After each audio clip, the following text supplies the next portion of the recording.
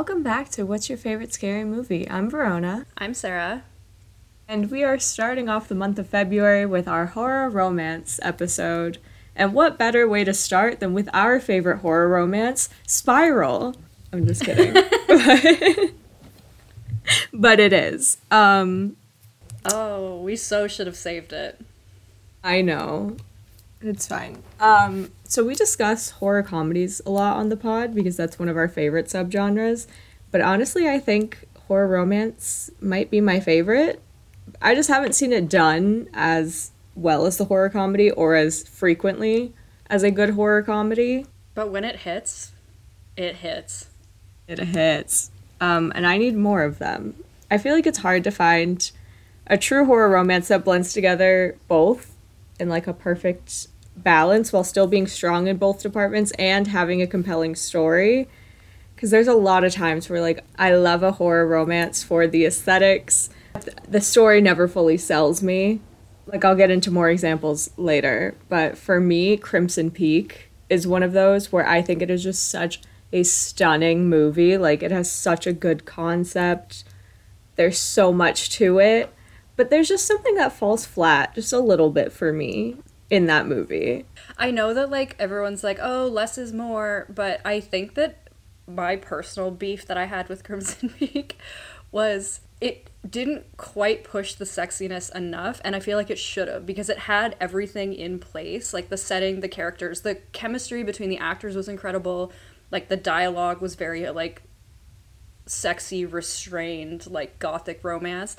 But I feel like they were just trying a little too hard to be like as appropriate as possible. It like reminded me of when you like see a book talk recommendation and it's someone being like, this is a spicy romance, and there's like maybe a hand job implied on page 300 of 450.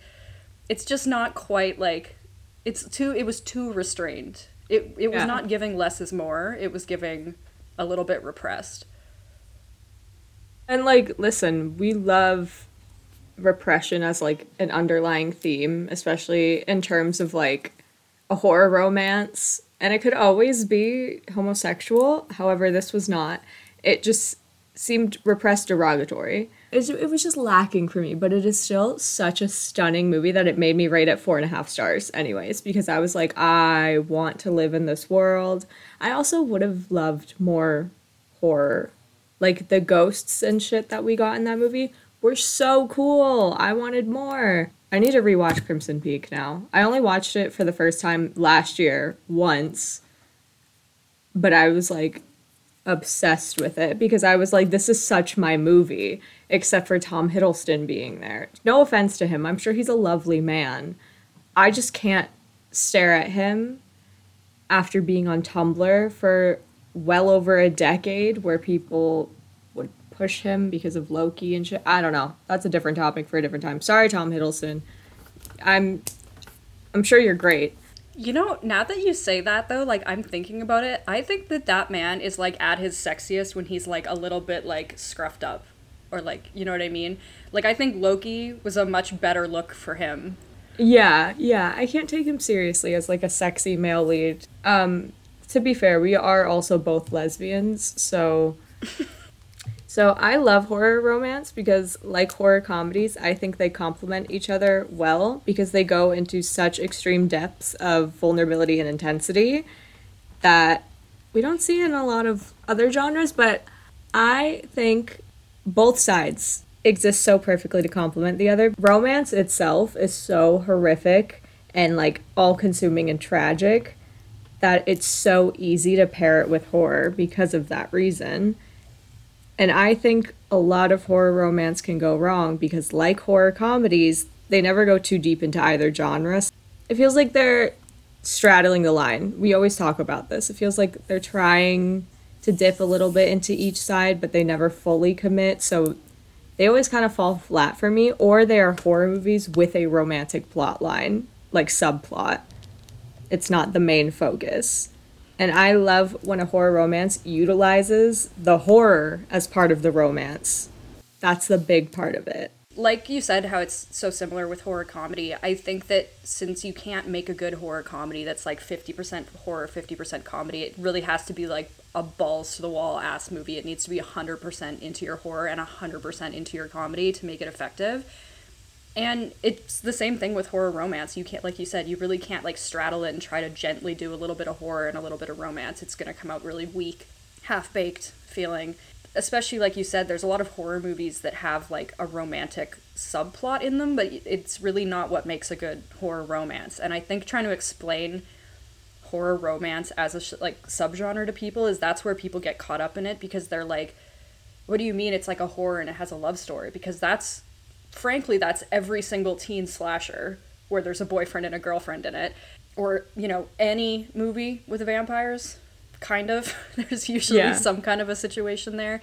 The plot needs to be focused on the romance the same way that it is focused on using the horror. Otherwise, it's not a horror romance. It's and like vice versa, because like it was so hard finding examples, because when I was looking up horror romance like as a genre, it was showing me movies that I wouldn't consider either, or that I would consider one over the other. Like it was showing me like Twilight, which, like you said, because it has vampires it's considered horror, but like it is mainly a teen romantic drama. It's solely focused on the romance and not at all the horror. I think it would have been a sick movie had they leaned into the horror of Twilight more, but I understand that's not what they were trying to make. But it was showing me things like The Strangers, which is not at all a horror romance. It's a horror movie that happens to have a couple as the protagonists. And then that horrible Bella Thorne movie, You Get Me, was one of the examples, and I was oh my god. I was like, that is like a thriller. I love that fucking movie. Same. It's so bad, though. You're right. Horrible, and not at all a horror romance. By the way, we love bad Bella Thorne movies in this house. Like we said, it's not a horror romance just because it happens to have, like, a vampire in it. The same goes the other way. It's not a horror romance just because there's, like, a crazy girl going after a guy. A Mother's Nightmare is not a horror romance. It's just a horror movie. I had another better example than A Mother's Nightmare, but I just probably should come out on the pod right now and say that that movie is, like, almost in my top 4 on Letterboxd. That is, like, one of the greatest movies I've ever watched in my entire life. Or you will take any opportunity to bring up A Mother's Nightmare, and I really appreciate that about you. I need to watch this movie. I love Jessica Lowndes, and I need to see what all of this is about. I have A Mother's Nightmare on Blu-ray, so the next time we hang out, I'll whip it out. Please, I would love that, actually. By the way, speaking of trying to find examples for this, did you know that Spontaneous is considered a horror romance? That's really interesting, because that makes sense, I guess, to an extent, but I'm, for the listeners at home, obsessed with the movie Spontaneous. I have, like, written essays on it. I think it is genuinely one of the most, like, heartbreaking coming-of-age movies of all time. I always kind of took the exploding part, even though there's, like, a lot of gore in that movie. It's a bloody, like, gross movie. For some reason, my brain just doesn't register it as horror, and maybe that's just because, like, I'm so desensitized to, like, horror that when I see really intense, like, gore and, like, action movies and stuff, I just don't even think about it. But, yeah, I guess that technically would be, because, like, it is, like, a looming threat. I still have not seen it, but while I was looking up examples for it, this was on, like, most lists, so I was like, damn, okay, horror romance. I'm not entirely sure when the creation of the horror romance as a subgenre in movies was invented, because it's really hard to find any information on horror romance specifically when it comes to movies. But for books referred to as the Gothic novel, the creation of horror romance is accredited to Horace Walpole, who published The Castle of Otranto in 1764. But Anne Radcliffe's A Sicilian Romance in 1790 is when the Gothic romance started becoming its own subgenre. Originally, I guess, the horror romance or the Gothic novel was a very specific type of thing, but because of Anne Radcliffe, she popularized female leads, and they tend to dominate the subgenre because most of the time it is a female lead in peril, and either her lover is one of the monsters or supernatural beings in these worlds, or they're fighting against that threat. And I really love that. I love that female leads are so prevalent in the horror romance subgenre. I think it makes a lot of sense. Most of us weird bitches are very into the horror romance. I feel like we all heard that story that Mary Shelley the writer of Frankenstein, lost her virginity on her mother's grave and carried around a calcified organ of her dead lover. A lot of people believe it was the heart, but that's just a rumor because of how his body was. It was just an unidentifiable organ that she carried, and it was wrapped in his poetry. I remember hearing that when I was younger and being like, that or nothing. A lot of earlier monster movies, like the beginning ones, are considered horror romance because of how much of the subplot relies on love, specifically the monster learning to love or accepting love. So movies like Bride of Frankenstein, The Mummy, Phantom of the Opera is a big one, Creature from the Black Lagoon. Those are all technically considered horror romance. I feel like most horror romances have like the most gorgeous and lush worlds around them. Like they have, and I feel like what makes a good horror romance is good production design and good costuming. Because like we mentioned before, Crimson Peak, oh my god, so stunning. Like other ones that come to mind are like Sleepy Hollow, Bram Stoker's Dracula, and Phantom of the Opera, the 2004 version specifically. I know that's not fully considered a horror romance because it doesn't fully lean into the horror as much as like the original Phantom of the Opera, but like I still consider it a horror romance. I would also especially consider The Love Witch one of the most aesthetically beautiful movies. Not in terms of a lot of like wardrobe necessarily, but another one that I like am just so visually blown away by all the time is Horns, because they shot it in BC, Canada during rainy season. So the trees are like neon green and they're like right on the water. So pretty to look at. So like gloomy, but so pretty to look at. It looks like it smells so good.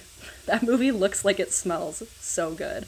No, I'm pretty sure when we watched it, I was like, I just want to stand there and like take a deep breath. Like it looks like I could just like, I think the environment of a horror romance is one of the most important parts of it. Because I cannot be sold on a horror romance if we're in like the real world, like the regular worlds. But I want like big, lush, beautiful castles and like long flowing dresses and like so much passion.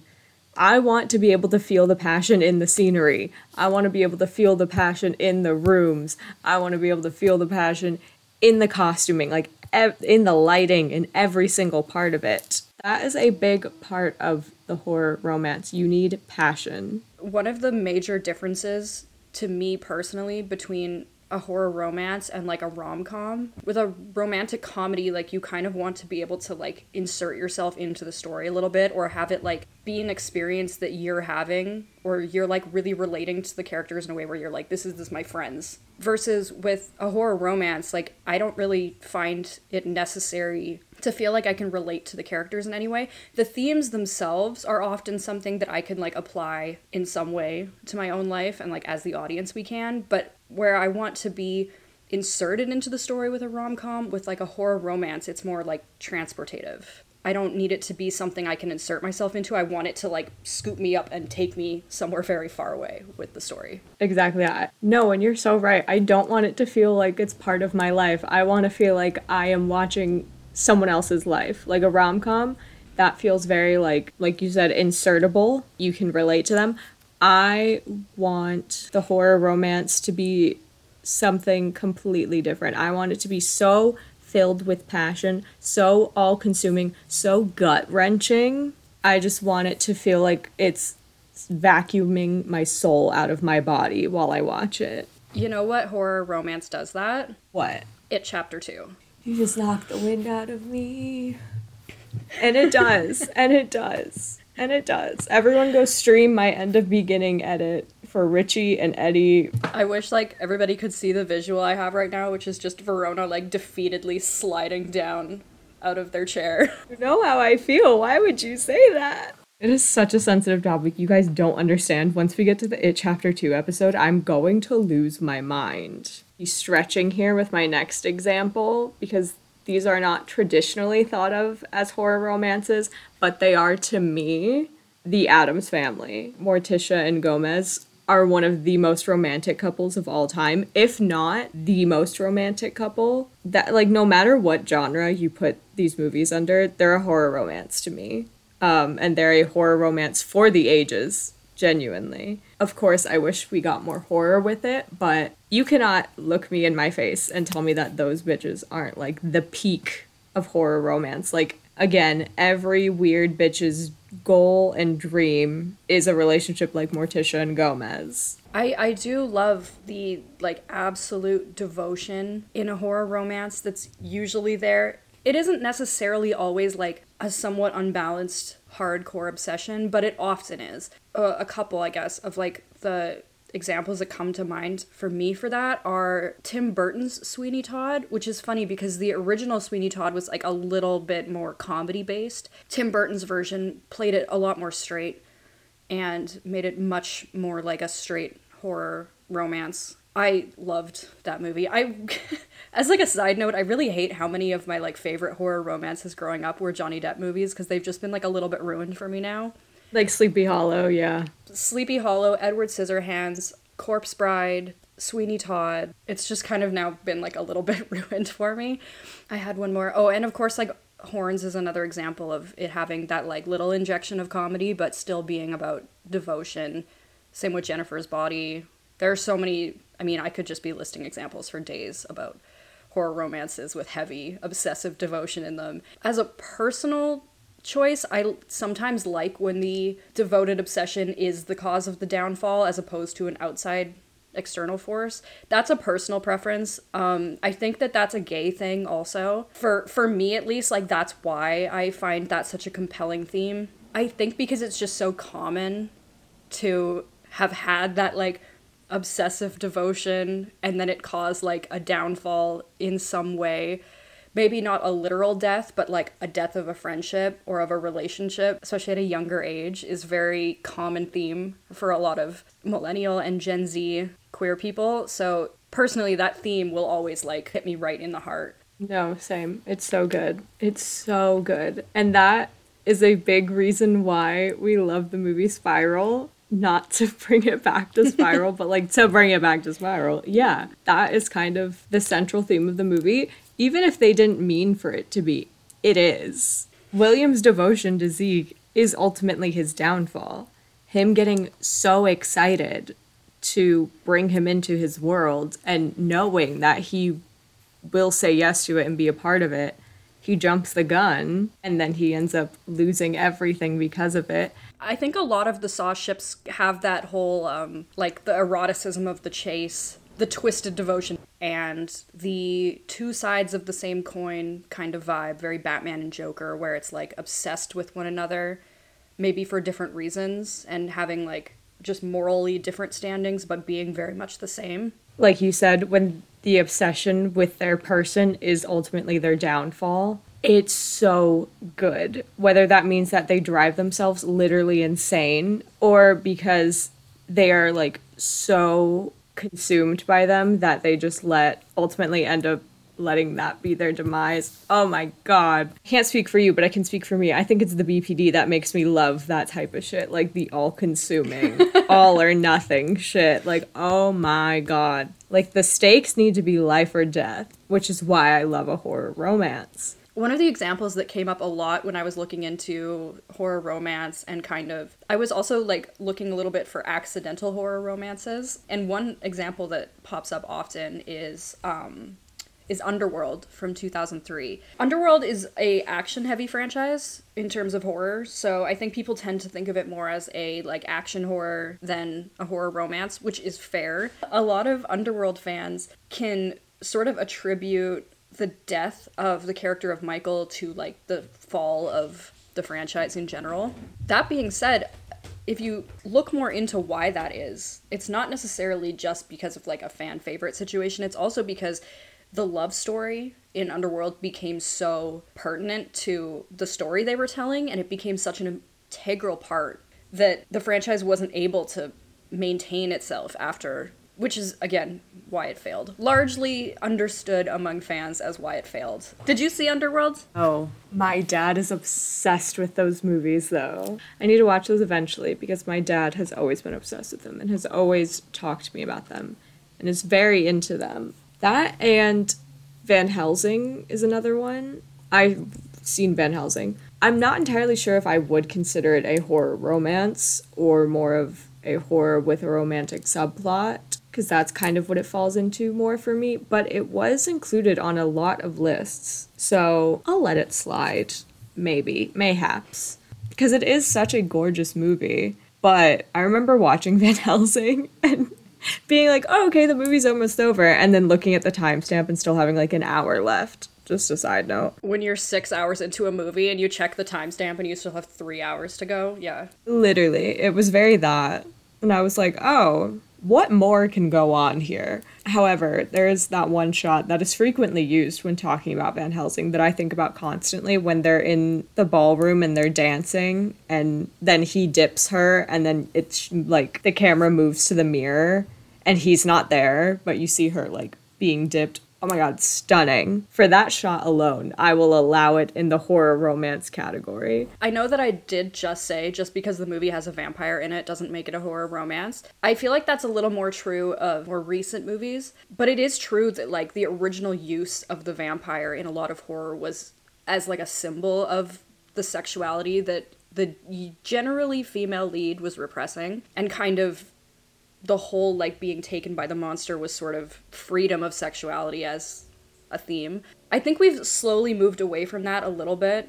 I do think it's really interesting though, just because you had brought up Twilight earlier. Again, I don't consider Twilight a horror romance, but in terms of vampires not being used very commonly anymore as a symbol specifically for repressed sexuality, it is funny that it really very much is in Twilight, especially with Stephenie Meyer's aggressive Mormon themes in her writing. Very funny. Oh, and you're right. And I think we really need to return to that. Not saying that we need to return to a time where sexuality, specifically female sexuality, is repressed. But when it comes to movies and stories, I miss so much of movies having so much subtext. I feel like now we are in such an age where everyone needs everything spoon-fed to them, or else it completely goes over their head and they miss the point. And if you try to talk about the themes or the subtext, it's met with a lot of backlash because people don't want to think deeper into whatever they're watching.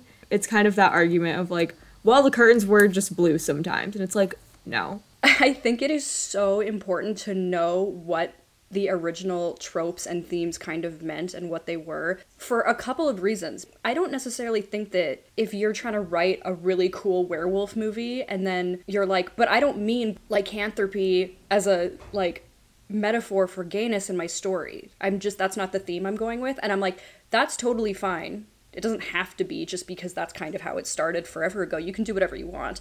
However, you have to understand that these themes are so, because of how they started and how deeply that's like ingrained in media and storytelling and how we tell stories, you're gonna have a bad time if you're gonna get upset that people are gonna watch your werewolf movie and be like, this is gay, right? Was this supposed to be as gay as it came out? And it's like, you didn't have to try to do that.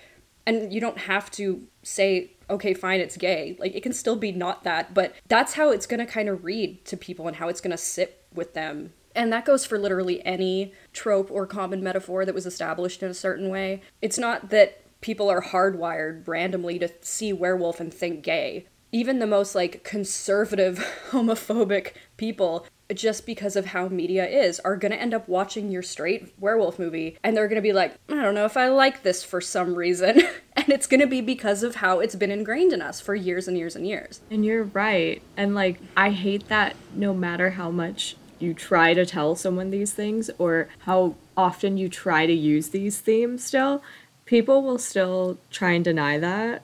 Or be like, not everything is gay. And it's like, well, when you historically look at what horror was and what it was used for, a lot of it was gay. A lot of it was trans. A lot of it was for repressed people who couldn't come out. Horror's always been a counterculture. To begin with, it's always been a counterculture. But additionally, like, there's no time in history when horror was apolitical.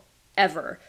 It doesn't always necessarily lean towards politics that maybe someone like me would agree with. You can think of, the era of teen slashers with the idea of like women should get murdered for being sexually promiscuous. That's like in every slasher from like the early 2000s. It's like, come watch like a dumb whore get killed in this movie. Like, That's still political. The House of Wax episode we talked about, the See Paris Die, that was the biggest marketing. So that is an example of a time in horror where it's reflecting the politics of the world around it. Not necessarily good politics. It's terrible that it was reflecting the misogyny of the world and how so many people, namely in that era, like a lot of young men, felt the need to like find an outlet for this like very obviously gendered anger and like violence that they were bottling up. And then that's what came from the genre at the time. There's never been a time where horror has been apolitical. And there never will be. Frankly, there's pretty much no media at all that's apolitical. Like, truly, it's you can't separate art from the world around it at all, ever.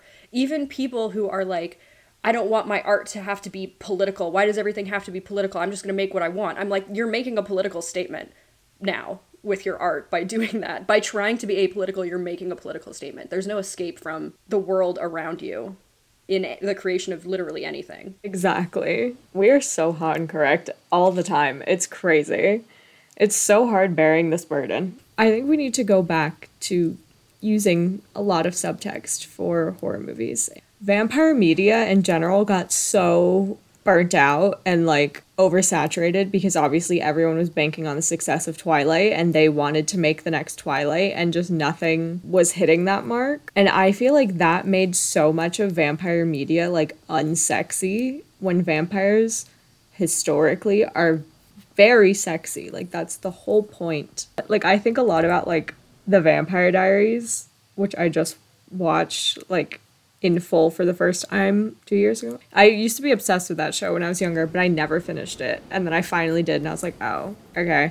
And I'm like, how do you make this so unsexy? And I think a big part of it is making it straight. I feel like things like vampires are gay. Lady Dimitrescu, please call me back. But like we talked about, things that are like so passionate, so all-consuming, just so devoted, gay. I want straight women to have beautiful media to like get really into and excited. I just think that like you really can't separate. I'm like, yeah, equality. Like I want there to be gay romances and I want there to be like I want all of those to be available to people. That being said, you really can't just take the same themes and put them vice versa. They don't mean the same thing. I love you so much that it consumes me with like a fire and I'm obsessed with you and it makes me hate you. And this is, again, not to say that you can't have abuse in a same-gender couple, because fucking of course you can. But when you try and take that theme of, like, trying to bottle and repress something that socially isn't considered very acceptable, very different vibe. The same themes don't work for everything, and that's really what it is. Before Sunset, Before Sunrise, that whole trilogy, that is a different trope. Like, that's just a couple working through a relationship and working through what it means to be in a relationship versus being in love. That's fucking incredible. That's one of the best straight romances of all time. It's beautiful. I'm gonna be completely honest with you, that would kind of probably bore me a little bit if I saw it of a lesbian couple, because I'm like, that's every lesbian couple I know in real life. Not to keep going back to Twilight, but that's kind of like the best example that we have here. When you put those themes onto them, especially coming from like a Mormon woman, I'm like, oh, this is just an abusive relationship. Like when you look at it, like genuinely examine Twilight, you're like, this is abuse. This is fully abuse. Like the whole thing. And then when you look even further and you add in like 50 Shades of Grey, which is based on Twilight, about to say that. You're really like, oh. It's interesting because 50 Shades of Grey, people kind of are like, well, it's not like a one-to-one comparison to Twilight, but it kind of is, because when you take something like Twilight and then you're like, let me just take the mythical aspect of that out to make fanfic, what you're left with is an abusive relationship with no fun, like, outer world, like, but he's kind of doing it because there's maybe like a vampire Vatican. If you take that aspect out of it, you're like, oh, what we're left with is just straight up abuse. Your only option at that point is to be like, but what if I make it like a sex thing that they're doing this for? And that's how you end up with something like 50 Shades of Grey. It's like, yeah, he like tells her what to wear and like what to eat and like where she's allowed to go, and he like tracks her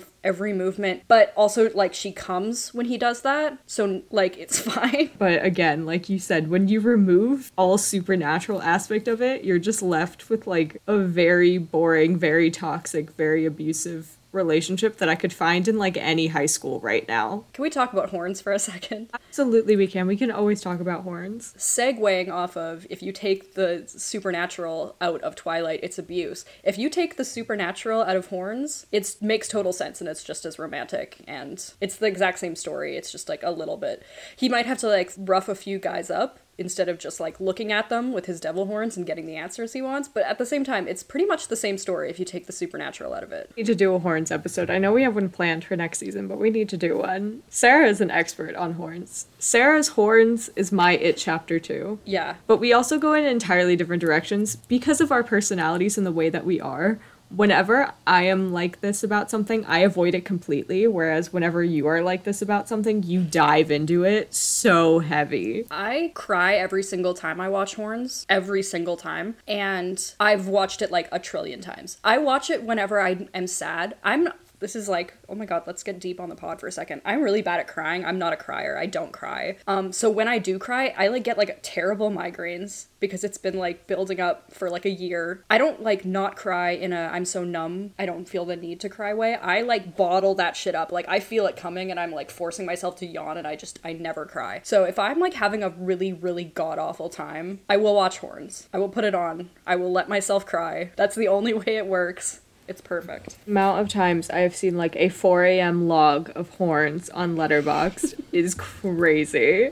And I have to text her and be like, what are you doing? Be kinder to yourself, queen. Also very crazy that the Pisces moon is saying that they're not a crier. Like, can we all just like think on that for a moment? Meanwhile, the bitch that has like no water in her chart is constantly tearing up just because her best friend says that she like loves her. That's me, by the way, in case none of you knew. I can't get into like a therapy session right now, but I don't like, I feel very like ashamed when I cry. Like I feel very like ashamed and embarrassed when I cry, so I never cry. Even if I'm alone, I'm like, no, that's so humiliating. I'm not gonna do it. I don't cry like at funerals. I don't cry at weddings. I want to cry at weddings and I want to cry at funerals. Like I feel it like building in my sinuses and I like force myself not to every time I need to cry. Maybe there's like something in my childhood I need to unpack there. No, same. We'll get into that another time. Anyways, one movie that I really need to watch, and I know I need to watch, but I'm so scared of what it will do to my psyche when I inevitably do watch it, is Bram Stoker's Dracula. Like,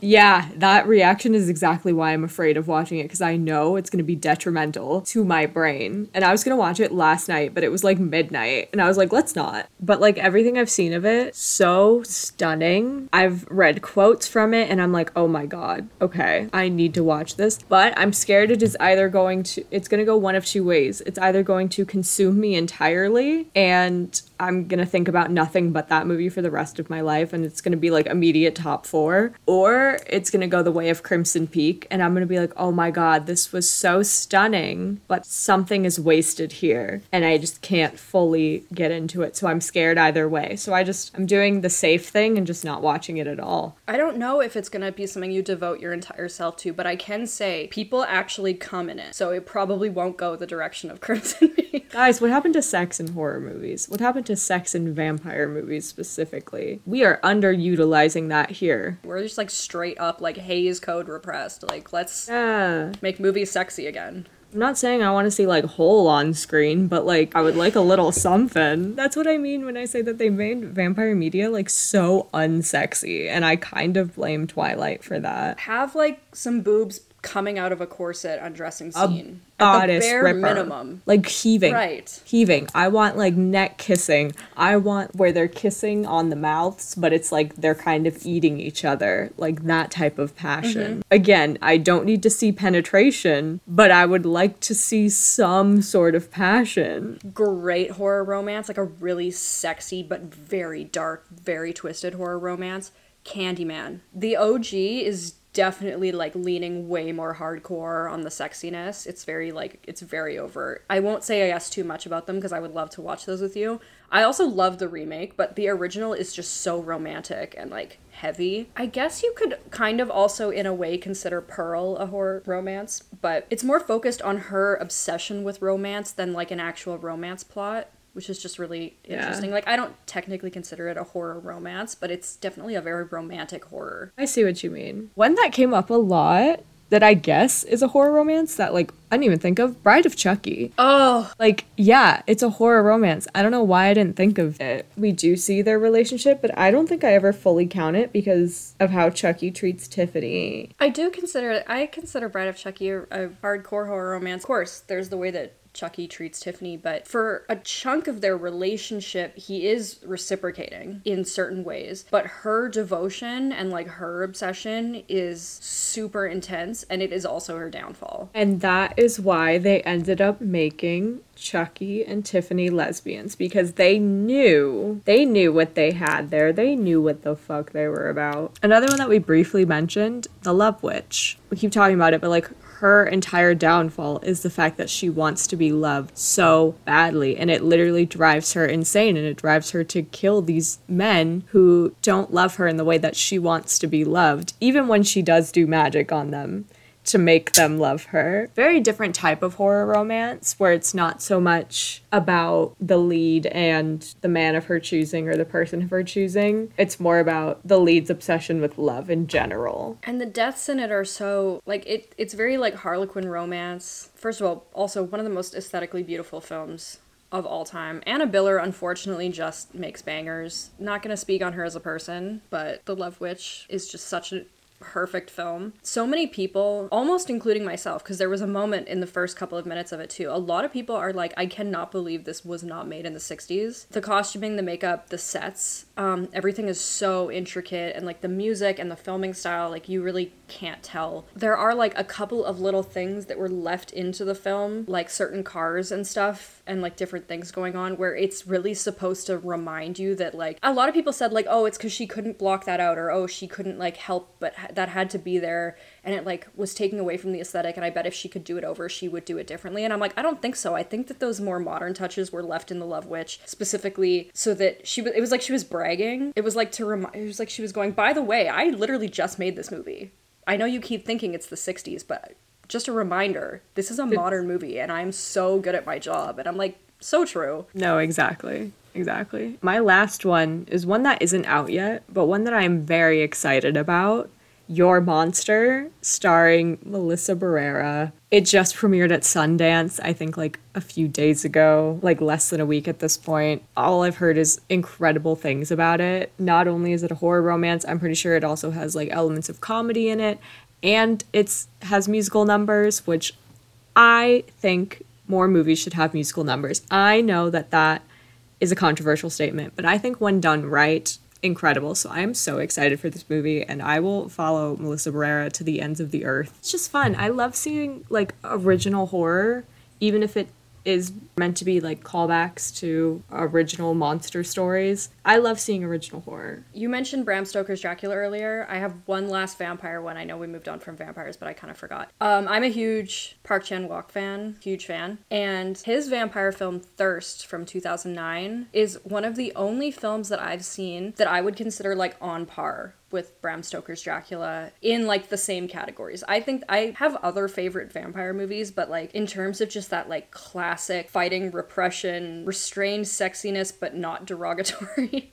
Not in a Crimson Peak way, in a Bram Stoker's Dracula way. It is like a near perfect film, in my opinion. I'm gonna add that to my list. I recommend that everybody who is interested in like sexy romantic vampire horror to watch Thirst. It has Song Kang-ho, who is like, in my opinion, one of the most attractive men alive. It is a Korean horror. If you have been trying to watch a little bit more international films, but like you have more specific taste, I prefer horror movies, obviously. I watch a lot of movies, but I love horror movies. This is like a perfect stepping stone to get into more international horror. It's super accessible. It's a beautiful fucking movie. If you watch it and you like it, watch everything else Park Chan-wook's ever done, please. Start with The Handmaiden. Love The Handmaiden. Not a horror romance, but oh my god, incredible movie. That was on a lot of the lists that I was looking at too, so I need to watch that one. I don't know how well versed any of you are in the world of fanfic. I firmly believe fanfic does more good than harm. I think it is a great way for people to have a creative outlet. I think it is a great way to see people's talents based on characters that they already know and love and characters that we already know and love. And there is this one fic that our good friend Buey,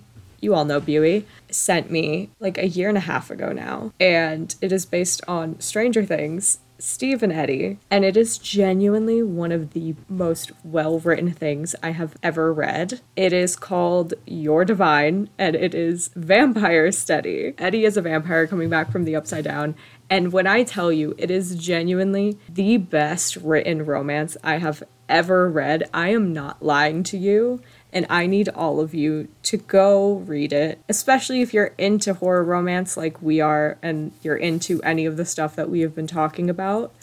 I cannot recommend this enough. It is such a long fic too. Like, it feels like a novel. There's multiple parts to it if you want like little extra things to read. Just incredible. I can't recommend it enough. Go read You're Divine by Onion Chiver on Archive of Our Own. And on the topic, our lovely host, Sarah, is genuinely one of the best writers that I have ever read from. Fun fact for anyone listening who does not know, Sarah and I knew each other before we actually knew each other. Or rather, I knew Sarah before we knew each other. Back when I was in high school, I was very into fanfic, and I was reading this one for Victorious, Cat and Jade, and because I was obsessed with them, and like they were kind of how I realized I was gay when I was younger. I remember reading this fic and just being so obsessed with it, and it was around the time that I had to apply for colleges, and I didn't know what I wanted my major to be. I like knew I wanted to do something with like writing or film or just something, but I really didn't want to go to college, and like at the time there's just like a lot of bad happening, and I was reading this fic, and in it, Jade is a screenwriter, and I was like, I could do that. So Sarah inadvertently made me who I am today. And we did not know each other at the time. I did not know that she wrote this. I didn't know who she was. And then years later, we became friends. And then we started talking somehow about this, and then I was like, oh my god, there's this fic that I loved. It was this. And she was like, oh my god, I wrote that. It was just a crazy moment. Very full circle. So a few years ago, Sarah wrote this incredible fic based on Jennifer's Body and Dynasty called Traits That Worry Me from New Perspective by Panic at the Disco off the Jennifer's Body soundtrack. It is genuinely so incredible, and like another great example of a written horror romance. And if you know the story of Jennifer's Body, if you know Dynasty, like you're already half into it, so just read it. It's so good. Also, this isn't horror romance, but Sarah is so good at like blending two different interests of hers into a fic. I'm blushing, by the way. And segueing from that perfectly, we're gonna talk about the movies that we're doing this month. Insanely glowing review, by the way. Thank you. I was just sitting here blushing the whole time. Verona was just watching my face get like redder and redder as I was sitting here. We are going to spend the next 3 weeks talking about 3 of our personal favorite horror romances between the two of us. And this is something we've kind of just considered could be a possibility for the next season as well, is to do February as our horror romance month. Very fitting with Valentine's Day being a very romantic month. But this month, the 3 that we are going to start off with. So we will be finishing off the month with Jennifer's Body, which is one of the most beautiful sapphic horror romances of all time. We are very excited to get to that one. We have been saving this episode all season long because we knew that we had to do it right. We both love Jennifer's Body so much, and it has such a special place for both of us. It tackles themes of repression, like homosexual repression and obsession and compet, and that very widely relatable feeling of being a younger queer person and not knowing how to react to your own feelings, and sometimes taking it out in anger when what you're feeling is love, but you're taking it out in anger because there's no other way to release all of that bottled up feeling in a way that's acceptable. I'm gonna get emotional if I start talking about it too much before we even get to the episode. I'm gonna be a wreck when we do the episode, but it is like, it's such a special movie, especially to a lot of sapphic people. But before that, we will be covering Warm Bodies in the second last week of the month. Warm Bodies is one of my favorites. I was a huge fan of the film, and I watched it a couple of times before going back and reading the book. Something that's really special about Warm Bodies is it is one of several cultural markers of the shift in a trope for horror. We talked a lot about how like you really can't escape what those original tropes are because they get so deeply ingrained into the media that regardless of what you're trying to do, it'll kind of always always come back to what it was originally. The zombie subgenre is kind of one of the only subgenres that I think has successfully managed to create a new trope with its base material. Zombie movies kind of originally represented politically a state of like anti-consumerism and like the angst of working class and like back when there used to be a middle class, the lower middle class. Obviously, there's no middle class anymore. And they still do. A lot of zombie movies are still being made that do that. I think of like a lot of like Romero films. But there was kind of this shift when zombies became a romantic possibility, a little bit post-Twilight craze. I remember one of my favorite book series in the post-Twilight craze was called Generation Dead. It was the most beautiful, like, YA lit romantic horror that I think I'd ever read. I think it's really interesting that when you take zombie horror, it's usually, like I said, it's kind of supposed to have a bit of an anti-consumerism message. But when you add romance into your zombie media, it immediately takes on this pushback against ableism. I just think that's really incredible that as soon as you add empathy for the monster changes into something good, as opposed to a sign of something incorrect in the world. It immediately becomes a sign of, like, the victim of any sort of, like, social situation, which is incredible in my opinion. And for our first movie, which we are doing next week, we're gonna do Bones and All, which is a new favorite for both of us. I've only seen it the one time when we watched it, but holy fuck, I still think about it constantly. This entire episode we've been talking about how much we love an all-consuming romance and how much more all-consuming can you get than a cannibal romance. And I've always loved cannibalism as a metaphor for romance and for love, but it is very hard to find it done correctly or done at all, and I think Bones and All just really hit the nail on the head. And I think you had one more horror rec. I can't recommend Hannibal enough, the series. It is hardcore. It's sometimes a little dry. It's a little procedural sometimes. But holy shit, if you want all-consuming obsession, you gotta watch Hannibal. Like I said, with how as soon as you kind of slightly change if you are seeing the monster or the act as something to empathize with, totally changes the meaning. Because cannibalism in horror romance can very much mean two things. And for the majority of the time, we see it how you've said it, which is like the best way to do it, in my opinion, which is that it represents that all-consuming love. Like, I need you so much that I need to, like, have you forever inside of me, which is just that intensity. The other option that you see in a lot of cannibal media, I mean, of course, there's also just like the like hardcore xenophobic horror that involves cannibalism. You know, like, oh, I stumbled upon an island and these like people are so uncivilized and they eat people, which is crazy. Like, okay, we're that aside. The other side of the like refined cannibalism in horror being stuff like Hannibal, Fresh is another example. Classism and like class disparity and like how there's such a distance between, like, I guess viewing cannibalism as a luxury versus viewing it as a necessity in love. So you get such different sides of the coin because so much of that cannibalism media that is, again, not like barring the xenophobic media, is about these rich people they're so desensitized to all of their luxuries that this is what they've become versus, of course, they're so obsessed and in love that this is what they've become. And it's just two sides of like very different ideas of how to display it, and I just think they're both incredible. Hannibal is also a horror romance cannibal story, but it is the other end. It's not like Bones and All, where the cannibalism is a metaphor for how all-consuming the love is. The metaphor being used in Hannibal is very much more of a class difference, but there's still horror romance there, which is just very cool that such different pieces exist. If you can't tell, we're very excited to get into this month, and especially next week. Was Bones and All what sold you on Timothée Chalamet? I think that's when I started being like, all right, Papa's Orchard and all that. Bones and All is when I was like, all right, you're kind of a weird little dude. I'll allow it. Before I close this out here, isn't it so funny how many men, like, your eyes are open to when they're not being shoved down your throat as, like, they're so sexy? Like, maybe, I don't know if that's, like, a lesbian experience. It feels like it is. But every time someone tries to sell me on a man all the time, and they're like, he's so hot. Like, you have to watch him in this. Like, oh my god, look at this edit. Like, this slow-mo, like, thirst edit. I'm like, what fucking ever. Let me approach the man on my own terms and find my own reason to give a fuck about him, and I will like him way more.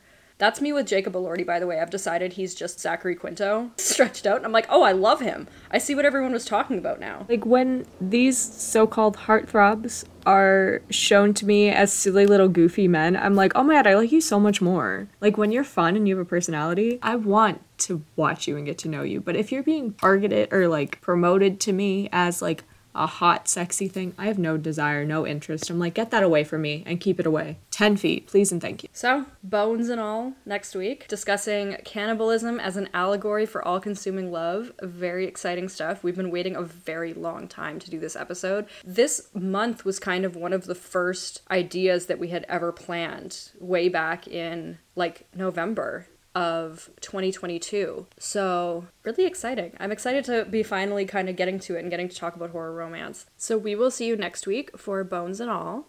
In the meantime, you can check out our link tree, which is WYFSM. That has links to all of our socials as well as everywhere that you can listen to the pod. And we will see you guys next time. Bye.